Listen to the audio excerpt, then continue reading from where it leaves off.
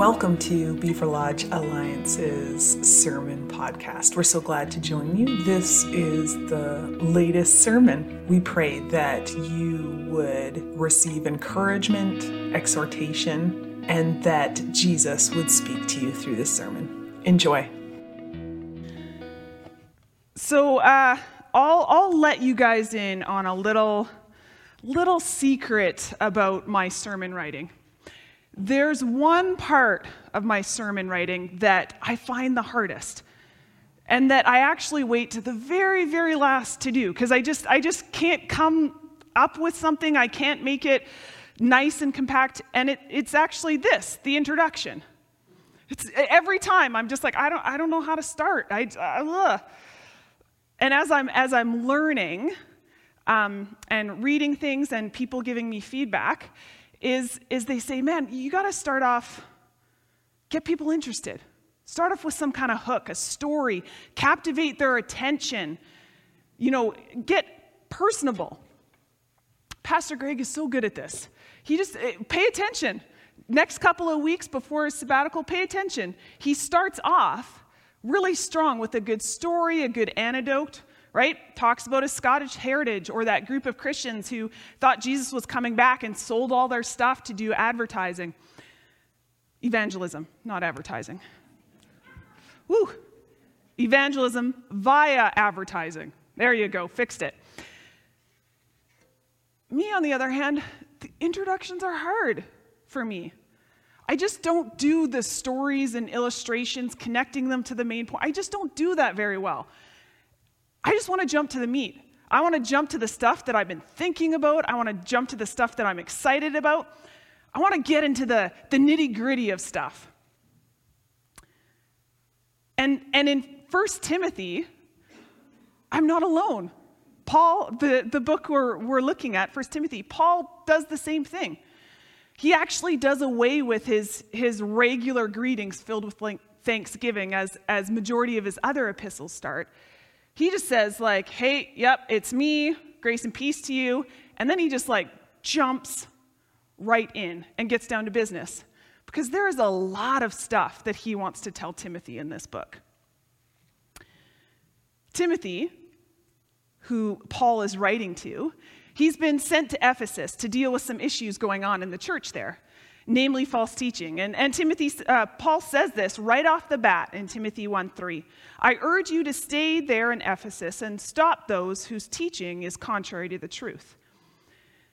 And so it's easy to take this letter and simply read it as a church manual, for the roles of women, for elder and deacon requirements, how the church should handle widows, how the church should handle false teachers. But Paul himself tells us what the purpose of his instruction is. And it's not for step-by-step how to deal with church stuff, actually. He says in 1 Timothy 1:5 that the purpose of my instruction is that all believers would be filled with love that comes from a pure heart, clear conscience, and genuine faith. So actually, if we step away from all the specific how-to that is, first easily apparent, we get a different picture. We get a picture of how Paul is encouraging and directing Timothy in how to be filled and stay filled with love. And actually, it comes down to be Jesus-centered in all things. And he's telling Timothy this in a time when it was hard, when it was culturally chaotic. I mean, you read Timothy, and the reason why Paul is directing and giving direction, it seems to imply because there was a lot of stuff going on in that church that was kind of chaotic. We also know a little bit about the culture of Ephesus, that it was a pretty culturally chaotic place as well. So Paul is writing to Timothy in a difficult situation when it's culturally chaotic. Does that sound familiar? Culturally chaotic? I don't know, man, for you, I don't know how it is for you guys, but for me, these days, both within, kind of church culture and the wider culture, it feels culturally chaotic. That there's a lot of stuff, and there's hard places people are walking into, and tensions, and a sense of what are we doing? But in the same way that Paul encourages Timothy, we can also take these encouragements for ourselves as we're in this place that's new and difficult. When things feel really up in the air, we can take these encouragements from Paul of how to orientate ourselves to be filled with love. And the orientation looks like Jesus-centered identity, Jesus-centered focus, and Jesus-centered relationships. And right now, I'm just gonna pause that as I was worshiping here this morning, it was just a sense that I just needed to take some time and declare the lordship of Jesus over this place. And so right now, I just declare that Jesus is Lord. Jesus is Lord of this church. Jesus is Lord of this service. Jesus is Lord of our worship. Jesus is Lord of my sermon and whatever impact it has. I just declare Jesus is Lord here. And I just say in the name of Jesus, no to control. I say no to fear of man. I say no to strife, division, and envy in the name of Jesus. Back to the regular programming. So the first thing I said was that Paul encourages Timothy to have a Jesus-centered identity. And actually, this exhortation may not be as obvious in 1 Timothy as some of his other letters. In some of his other letters, Paul is very direct about identity in Christ. This one isn't as obvious, but the encouragement for Timothy to keep his identity centered on Jesus is still present. So Paul starts right off the bat giving instructions, right? Which, remember, the purpose is to be filled with love. And he starts this by reminding Timothy of the prophecies made about him. 1:18 says, "This command I entrust to you, Timothy, my son, in accordance with the prophecies previously made concerning you, so that, inspired and aided by them, you may fight the good fight." So prophecies are who God has made you to be and what he's calling you to do. So in this, Paul is saying, man, before you get to all the nitty-gritties, before you figure out what you're going to do, remember, be aided and inspired by things that God has said about you and said you're going to do. And as I was preparing for this, the thought just kept coming to me really strong that those that have had prophecy spoken over you, now's the time to take time to remember them. Look back on what has been prophesied over you. Remember what Jesus has said about you and your calling. That some of those prophecies that you received that seemed really weird or like just didn't make sense or was like, oh, that's nice, they're for now. Now is the time to pull those out. Now is the time to remember those. Now is the time to ask Jesus, what do those mean for now? And so, the prophecies. Who God called Timothy to be and what was he calling him to do. Paul is saying, remember this. Remember these. Paul also talks about how our identity, the focus isn't our age or other factors, but it's Jesus. And he calls Timothy according to his identity in Jesus. In 6:11, it says, "But you, Timothy, are a man of God." And so that's for us today. For all of us, right? You, Joan, are a woman of God. You, Corny, are a man of God. You, Esther, are a woman of God. This is our identity. And Paul isn't ignoring, the other factors here, but he's saying this is the thing.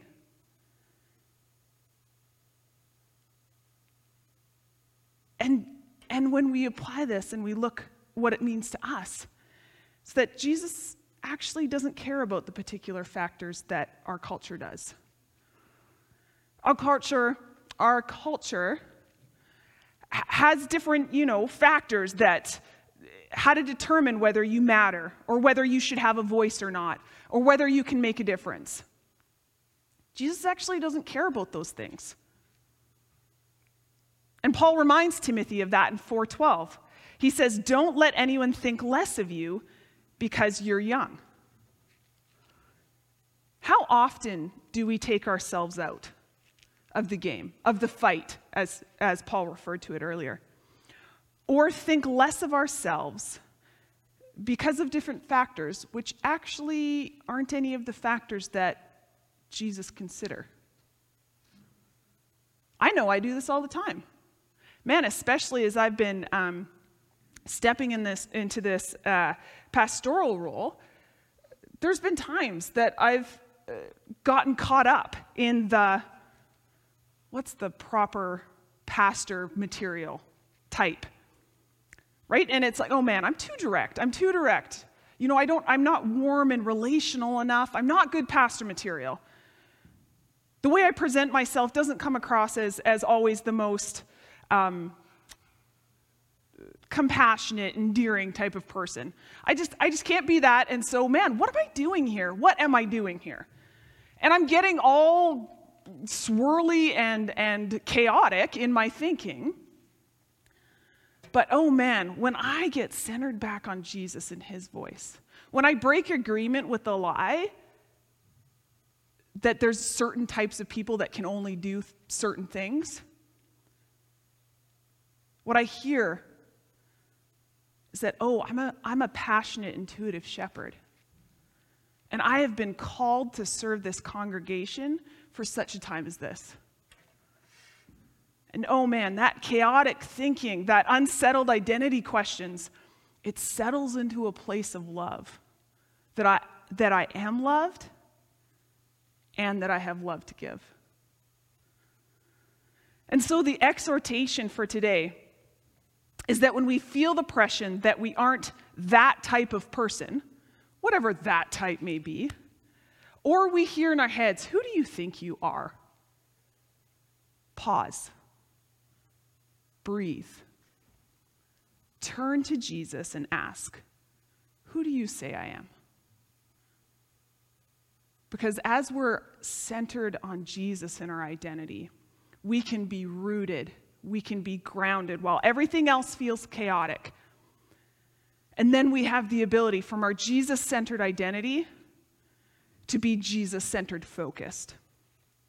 And so in 1 Timothy, Paul talks a lot about false teachers and how Timothy and the elders of the church need to be different, that they need to be Jesus-centered in focus. And so I'm just going to go through some of the characteristics as Paul says in 1 Timothy what false teachers look like.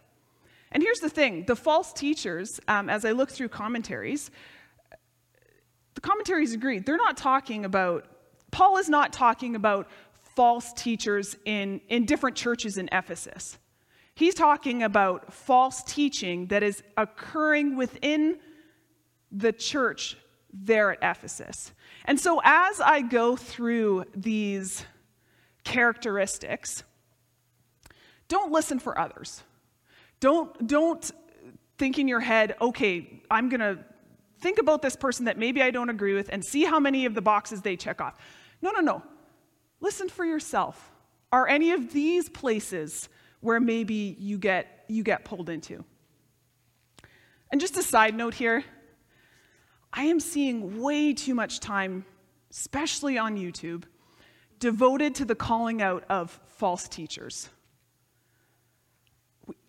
Man, we love labeling those with different ideas of what it means to follow Jesus wholeheartedly as false teachers. And that's actually problematic. Don't get me wrong, there are false teachers out there. Not everybody who claims to love and follow Jesus is teaching things that are agreeing with the gospel in the Bible. However, I think we're really quick to label. And while our church believes that the Bible is inerrant as originally given, it's important that we also must not see our personal interpretations as inerrant. Oh man, we need to be fully convinced, right? We need to be grounded in what we believe. However, if we have placed our interpretation and the Bible together as inerrant, we've actually backed ourselves in a corner and are left with no choice but to label those who have a different interpretation as false teachers. Because we see and we've merged the Bible and our interpretation as the same thing, and they just aren't. And so please be very careful of labeling people as false teachers or calling them out or spending a lot of time watching videos that dissect what one person has said. I think Jesus is grieved sometimes that we call people false teachers when someone is just trying to follow and love Jesus as best as they can. So back to the false teacher characteristics. And again, a reminder, we're not listening for other people so we can check mark. We're listening for ourselves. Where are we maybe pulled in some of these directions?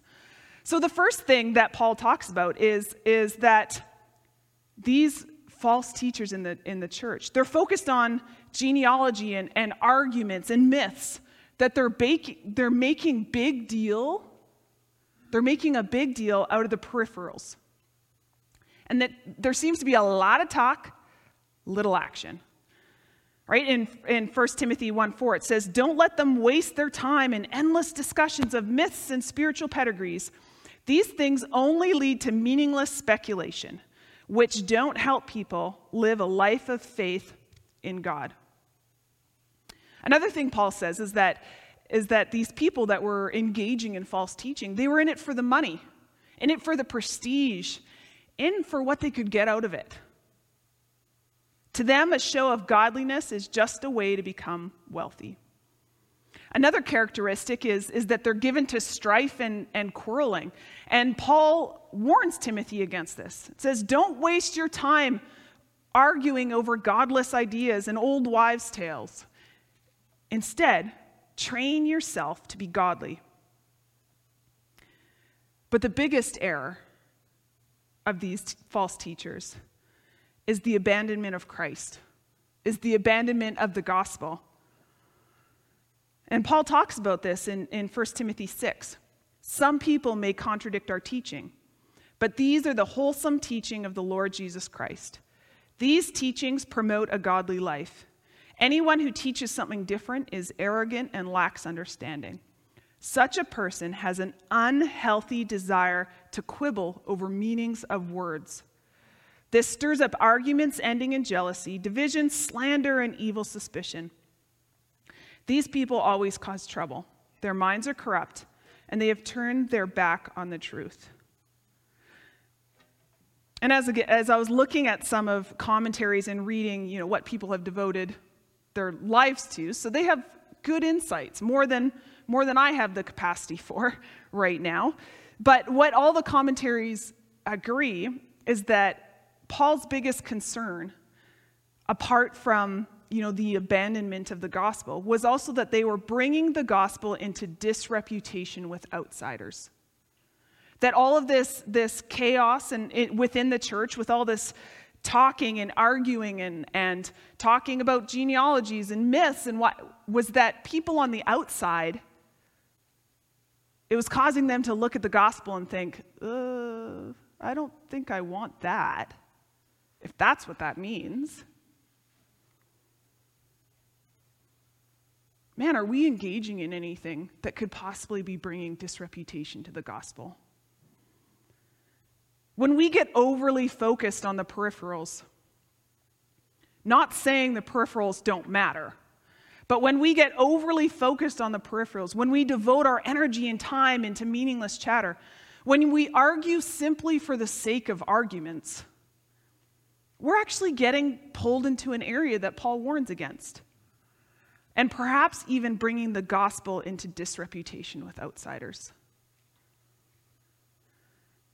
And I know for me, man, when it feels chaotic in life, I tend to do some of these things. I tend to double down, focus on the small, containable, controllable aspects in my life. Discussions, arguments, binary thinking, things that give me a sense of control and power as a way to manage the chaos that I feel. Oh, but a Jesus-centered focus looks different. It's not about controlling. It's not about dominating. It's not about trying to prove anything. A Jesus-centered focus involves surrender. It involves being okay with the unknown. It involves risky actions. A Jesus-centered focus involves sacrifice, turning to Jesus and surrendering to be filled with love.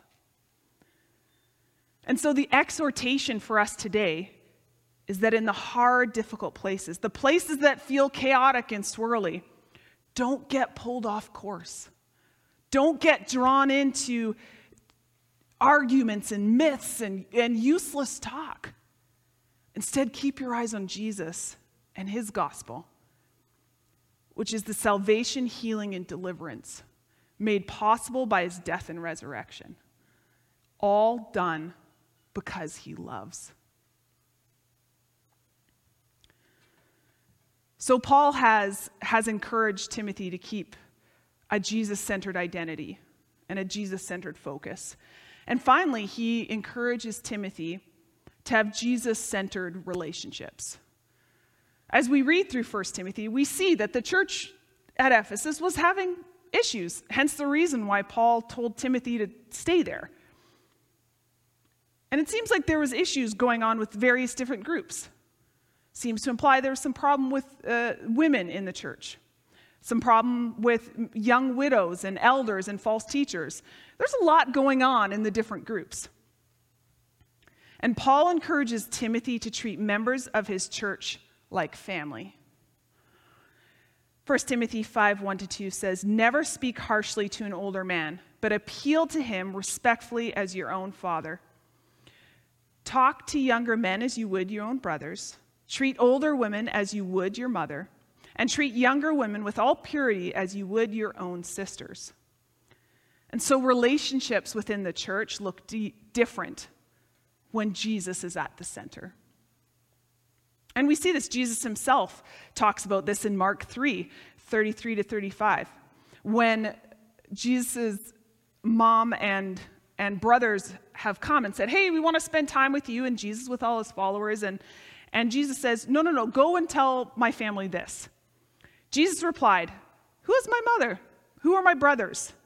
Then he looked at those around him and said, "Look, these are my mother and brothers. Anyone who does the will of God is my brother and my sister and mother." And then the author of Hebrews also refers to this Jesus-centered family of God. Hebrews 2:11.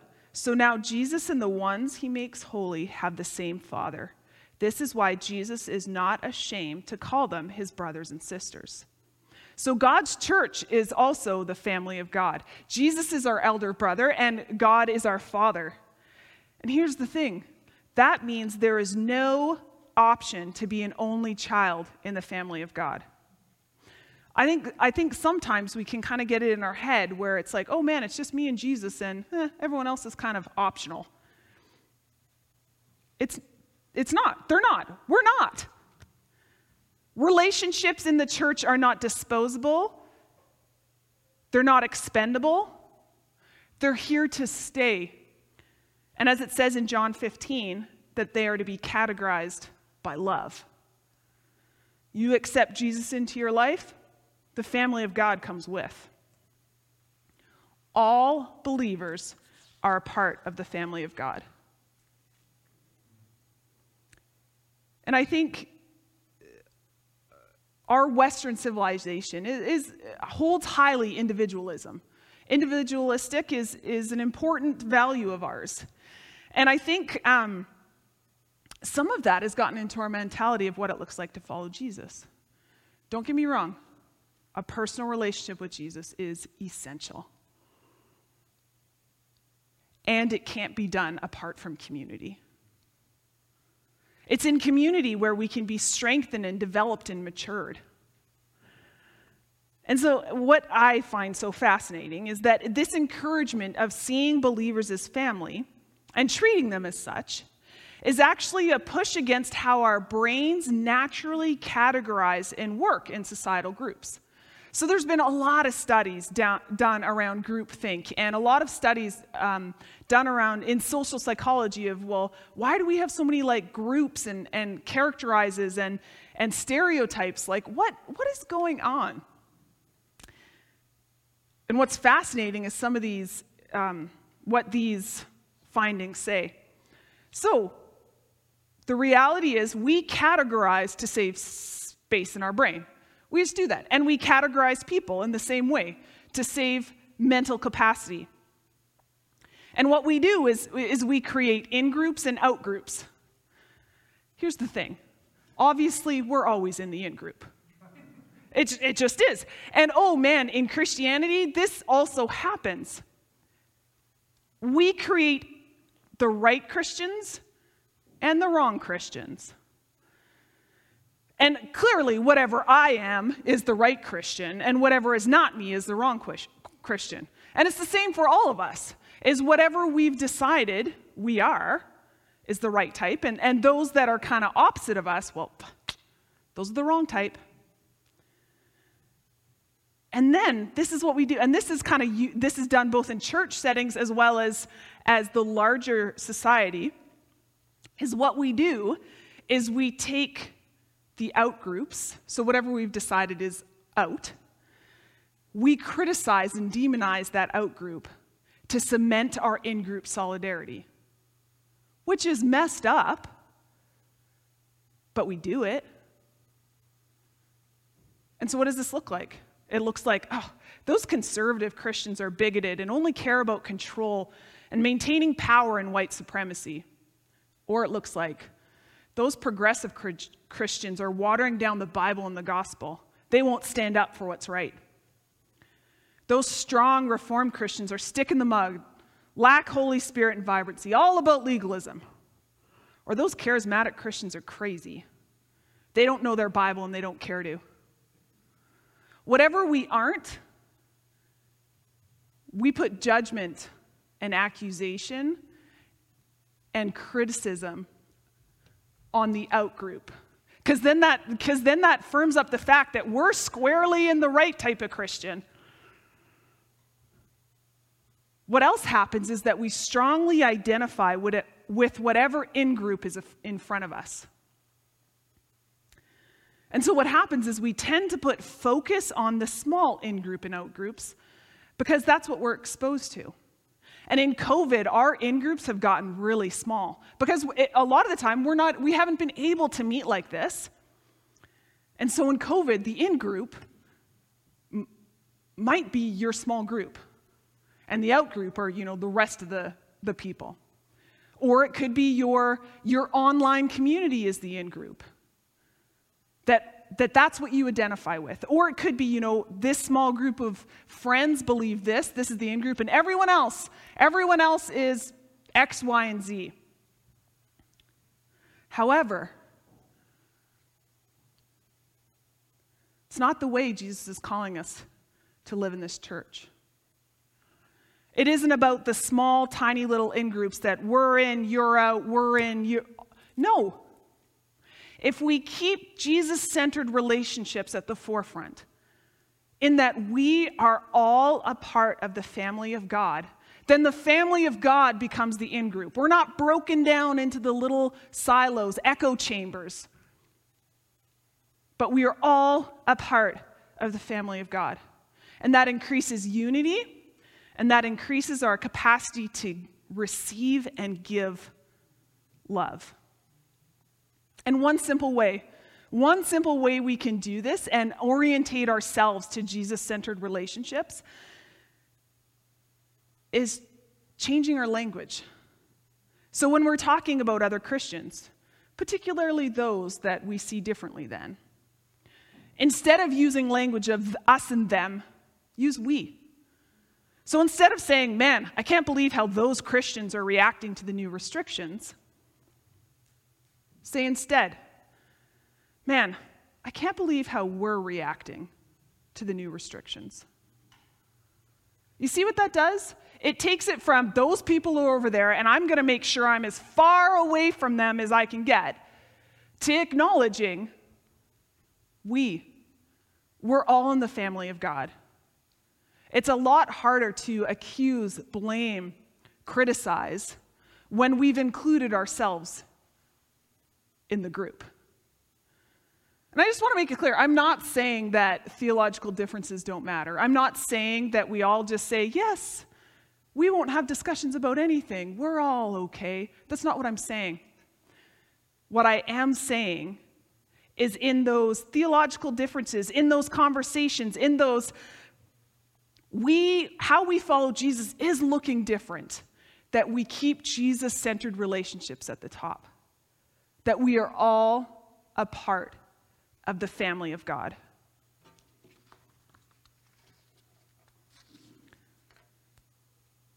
And so the exhortation for us today is that in the unfamiliar, new, difficult places is not to push people away, not to hunker down in our small little in-groups, picking and choosing who's in, who's out, these we like, these we don't like.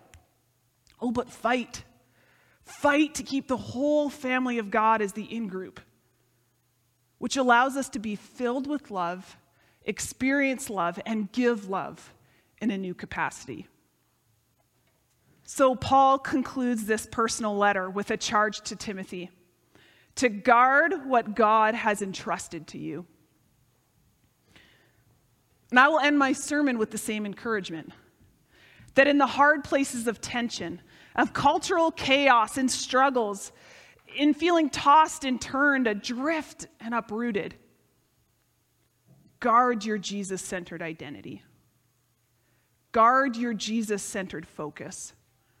And guard your Jesus-centered relationships. And remember the why behind this whole Jesus-centered stuff. It's to be filled with love, then go in love.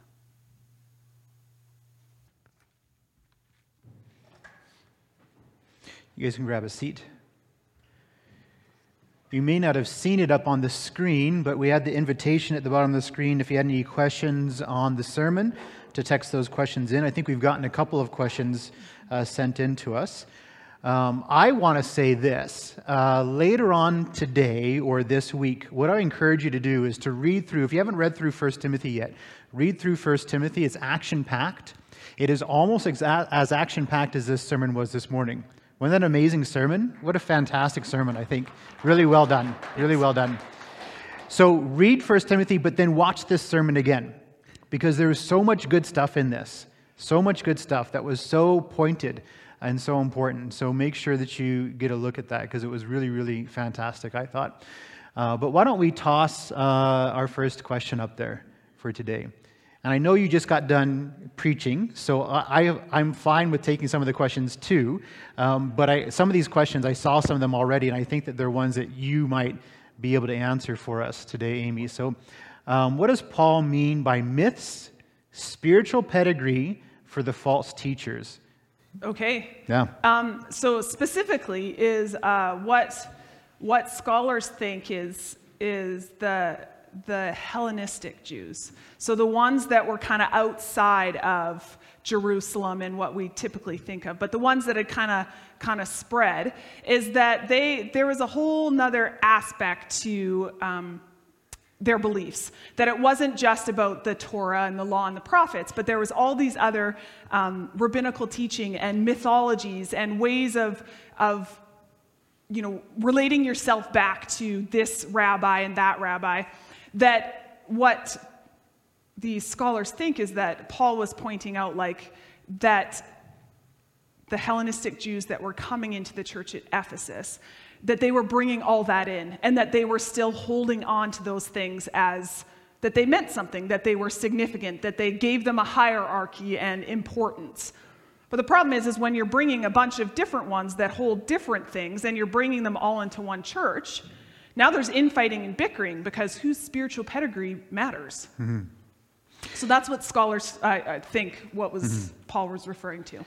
And you mentioned this as you were preaching about the authority of Scripture, which is paramount, and then our interpretation, which we sometimes put on the same level.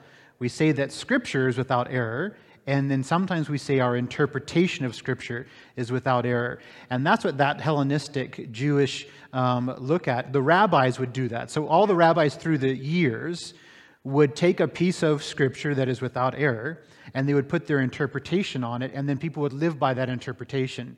And they would say, I follow Rabbi so-and-so. Same as other people were saying, I follow Apollos, I follow Paul, I follow Peter. The same argument, right? Not understanding that these people were having an interpretation of Scripture which can be flawed. Yep. Right? Because it comes from flawed people. So it fits in really perfectly. So yeah, well done on that even. So again, that's one of the main points I think you should have taken out of this message today to lay it out for you really clearly. Just this idea of the authority of Scripture, inerrant for sure. But our interpretation needs to be held a little bit loosely as we look at this, because we are still learning, we're still growing, and we're flawed, right? So great point. Awesome. What's our next question there? So how do we figure out what are meaningful topics and what are useless topics?